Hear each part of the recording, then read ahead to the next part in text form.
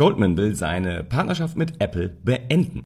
Ganz offensichtlich macht das Geschäft mit Endkunden nicht mehr so viel Spaß. Die Idee, zu einer richtigen Bank zu werden, dürfte damit Geschichte sein. Denn man hatte schon vor einiger Zeit aufgehört, an Privatpersonen Kredite zu vergeben. Jetzt sind nur noch die Kreditkartengeschäfte über Apple vorhanden und wenn die wegfallen, ist Schluss damit. Im Gespräch für eine Übernahme der Geschäfte für Apple ist Amex, also American Express, soll das Kreditkartengeschäft für Apple durchführen.